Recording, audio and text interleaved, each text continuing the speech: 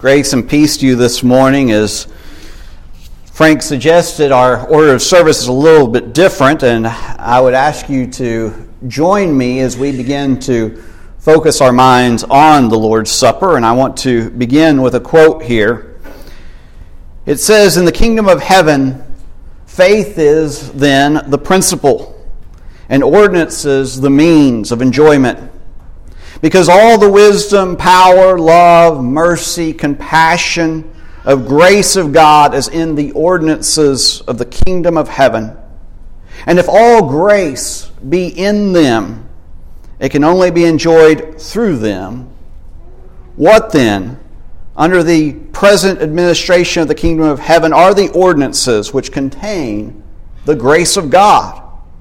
They are preaching the gospel, immersion in the name of Jesus into the name of the Father and of the Son and of the Holy Spirit, the reading and teaching of the living oracles, the Lord's Day, the Lord's Supper, fasting, prayer, confession of sins, and praise." This is a quote from Alexander Campbell, one of the early leaders of the Restoration movement in America. What Campbell calls ordinances here, others call sacraments. The word sacrament comes from the Latin translation of mystery in Ephesians 5. Now, we should not concern ourselves with arguing over words, whether we should call it ordinances or sacraments or something else. Instead, what is being described here are physical things that we participate in as a church, which also have a spiritual element to them. In other words, there is more to what is going on than meets the eye. There is more to baptism than just getting wet. Our coming together on the first day of the week, what we're doing right now, is unlike what they do later in the week at the Lions Club. There's something more that's happening in this moment. There's more to reading Scripture than simply gaining information. And there's more to the Lord's Supper than eating bread and drinking the fruit of the vine. Something spiritual is taking place when we participate in these activities.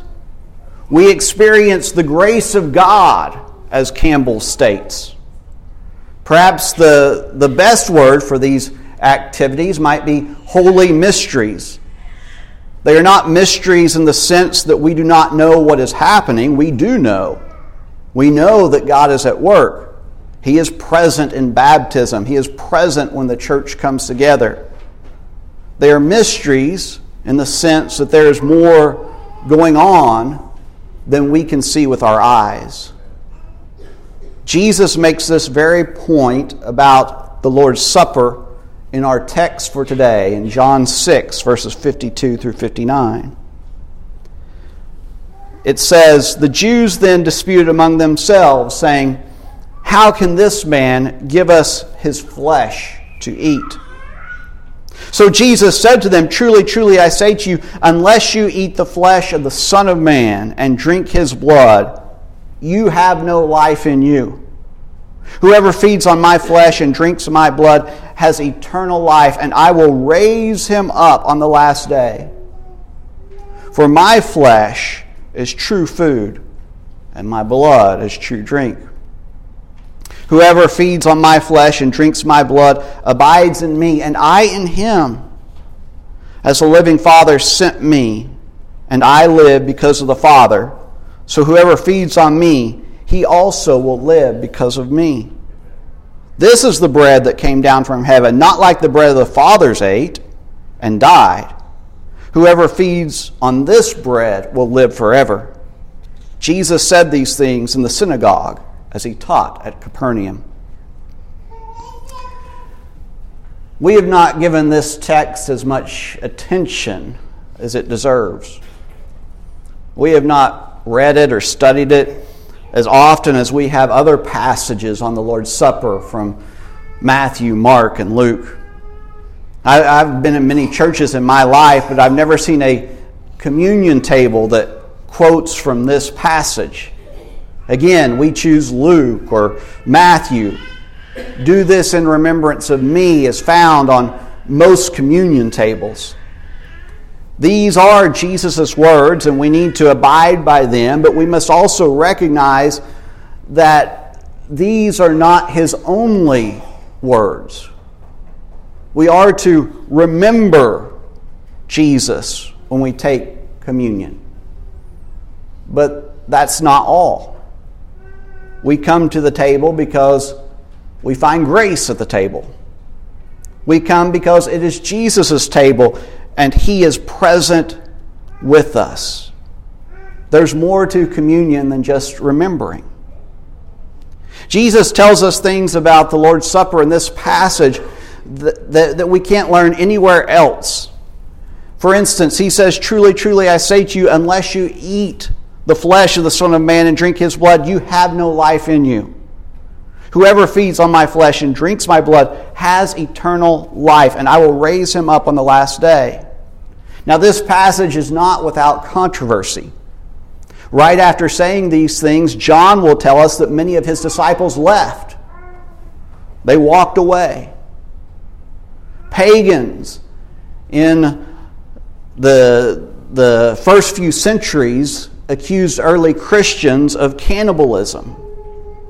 Later, in the year 1215, Catholics began to teach that the bread and the wine becomes the literal flesh and blood of Jesus. And it's probably because of these controversies that we shy away from this passage. But that's not a good reason. If we shied away from every teaching of Jesus that was deemed controversial in some way, we would be left with very little. Because his teachings were controversial to many when he spoke them, and they still are today. And so we need to embrace the words of Jesus no matter what others might say or think of them.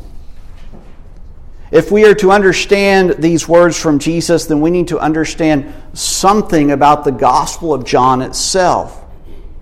When we began this journey several months ago, looking at this Gospel, we reflected on how it begins with a poem.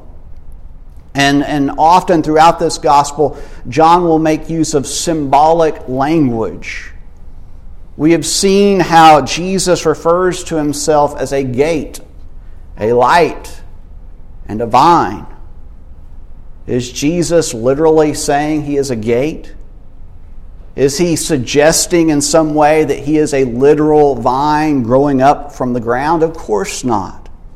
Even in this context, even in chapter 6 here, Jesus refers to himself as the bread of life, but we all understand that Jesus was not saying that he was a literal loaf. And why should we read this section of the chapter any differently? Jesus again is speaking in symbols, just as he spoke to the woman at the well. Just because Jesus speaks symbolically here and in many other places, though, doesn't make his words any less important. He is speaking of eternal life. These are serious matters. And what he does in this passage is he connects eternal life with the Lord's Supper.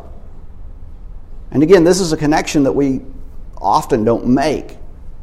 We connect eternal life to baptism, but not to communion. But Jesus is making an important point here. There's more to Christianity than just being baptized.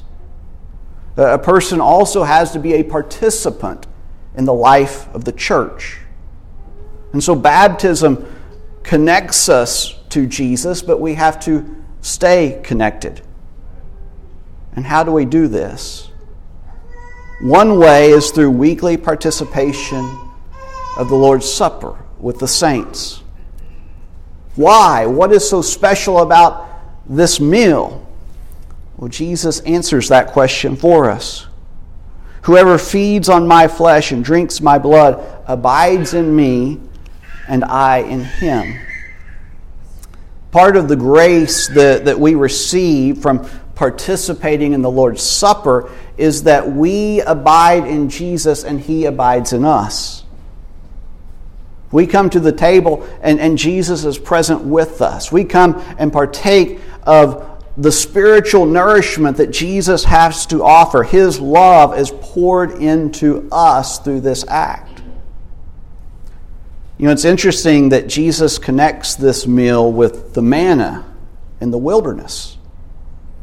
And He focuses on how these two meals are different. The people of God in the wilderness, they ate the manna, but they died. He says, if we partake of the Lord's Supper, we will live. And Jesus here is pointing out how the meal in the wilderness, it offered physical nourishment. That was the purpose of that meal. But the Lord's Supper offers something different. It offers us spiritual nourishment. There are some similarities, though, between the two meals, even though they're different meals. The people of God in the wilderness would have never survived without that manna from heaven. They could not have made it. They had to rely on God each and every day. They understood this very much. It caused them some anxiety. However, do we understand that we cannot survive without the Lord's Supper? If we reject the Lord's Supper, we are rejecting the spiritual nourishment that Jesus offers us. If we reject the Lord's Supper, we begin to die spiritually. And so we need this meal. We need Jesus to abide in us, and we need to abide in Him. Those of us here this morning, we understand the value of this meal. We understand its significance. But we also need to be careful that we don't misunderstand what the Lord's Supper is all about. It is spiritual, but it's not magical. The meal offers us spiritual nourishment, but it does not guarantee our salvation. It's possible to partake of this meal and still be lost. This is seen when Jesus first institutes the meal. You'll remember one of the people at His table was Judas. And his sharing in that meal did not stop his betrayal.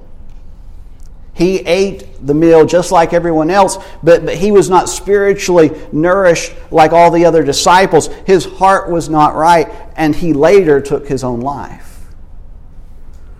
Paul makes a similar point in 1 Corinthians chapter 11, where he writes, "Whoever therefore eats the bread or drinks the cup of the Lord in an unworthy manner will be guilty concerning the body and blood of the Lord. Let a person examine himself, and so eat of the bread and drink of the cup.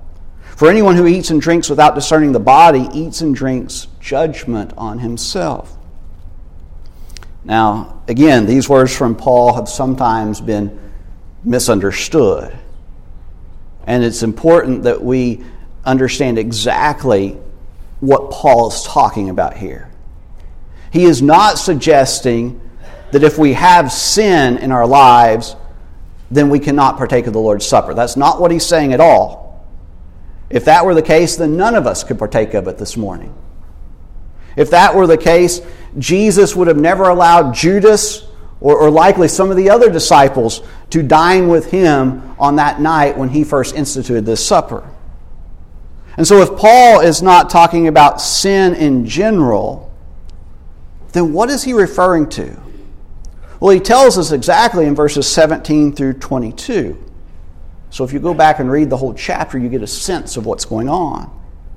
And what was going on is that the Corinthians were divided.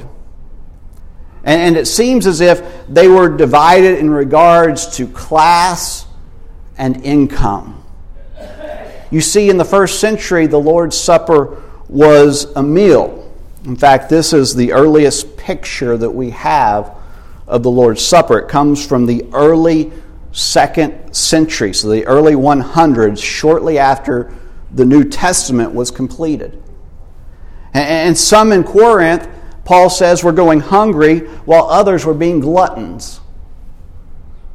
They were not waiting on one another. They were a divided church. And so Paul says this to them: when you come together, it's not the Lord's Supper that you eat. They were making a mockery of this very important meal. Now, we no longer sit across from one another at a table when we take the Lord's Supper, although that would not be a bad idea. We sit in pews with our bread and our wine. However, we need to be united.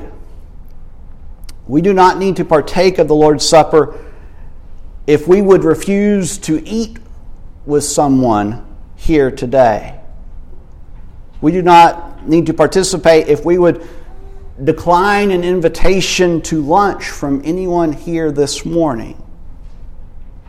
We call the Lord's Supper communion for a reason. We are to be communing with God. I think we understand that. But we're also to be communing with one another. But here's the thing about that. We cannot commune with God if we're going to refuse to commune with one another. And John will make this point in his first epistle. If anyone says, "I love God," and hates his brother, he is a liar. For he who does not love his brother, whom he has seen, cannot love God, whom he has not seen. And so when we come to the table, if we have done wrong, if we have failed in some way this week, that's okay. In fact, we need to come to the table if we have sinned, because it's at the table that we receive grace. Sinners are welcome at the Lord's table, just as they were welcomed at Jesus' table during his ministry on earth. What is not welcome is division of any type. We cannot share in this meal if we have hatred for our brothers or sisters for any reason at all. If we do, then we will not receive grace, but instead we will bring judgment upon ourselves, as Paul says. And so the Lord's table is a place where we put aside all our differences and we welcome one another in the name of Christ. It is a place where Jesus welcomes every person. In fact, he welcomes the very person that will betray him. And if that's not grace, then I don't know what is. What we do at the table every first day of the week is special. We meet Jesus at this table. We abide in him and he abides in us. We receive grace from him. We set our minds on Jesus and we prepare for the week ahead of us. We commune with God and we commune with our brothers and sisters in Christ. The Lord's Supper is an important meal, an important moment that begins our week. However, it does not end there. We need to understand that what happens at the table is supposed to be a catalyst for how we live and act in the world. We are to carry with us the lessons that we learn at the table. We are to take the grace of Jesus with us into the world. We are to remember Jesus as we live out our lives in this community. We receive forgiveness at the Lord's table, but we also receive encouragement to live differently, to live like Jesus. You know, it's fascinating that every Sunday we gather around a table. We do not gather around an altar. There was a table before there was ever a pulpit. we meet Jesus at the table. When we think about taking what we learn here out into the world, we should not miss the significance of the table. You know, fewer and fewer people eat around tables nowadays. That's a statistical fact. We are also more divided than we've ever been. And I don't believe that those two facts are coincidental. I believe they go hand in hand. This morning we will dine with Jesus at his table. We are blessed to be able to do this. But I'll ask you this question: what can we do when we leave? How can we take this with us? We can use our tables. Let me suggest two things that we can do. First, remember what the Lord's Supper was in the early church. It was a meal. Now, we no longer observe it in this way, but the importance of table fellowship is just as important now as it was back then. The church was strong in the early Christianity because they regularly ate together. And if we want to strengthen our congregation, if we want to have more meaningful relationships with fellow Christians, then what we'll do is we will eat together. And so do not allow the fellowship that we enjoy during the Lord's Supper to end with the closing prayer. What I would encourage you to do is invite someone to lunch. Do it today. And invite someone to share a table with you. And don't wait for someone to invite you. Go and invite them. Don't rush out the door before anyone can speak to you. Unite around a meal, just as Jesus taught us to do and showed us how to do many, many times. Second, I would suggest that we find ways to use our tables for good. Dine with sinners as Jesus did. Share the good news with them. Use your table to help heal the divide in our world. Invite people to your table who do not share your beliefs or worldview. Listen to them, seek to understand where they're coming from, and be a peacemaker, as Jesus told us to do.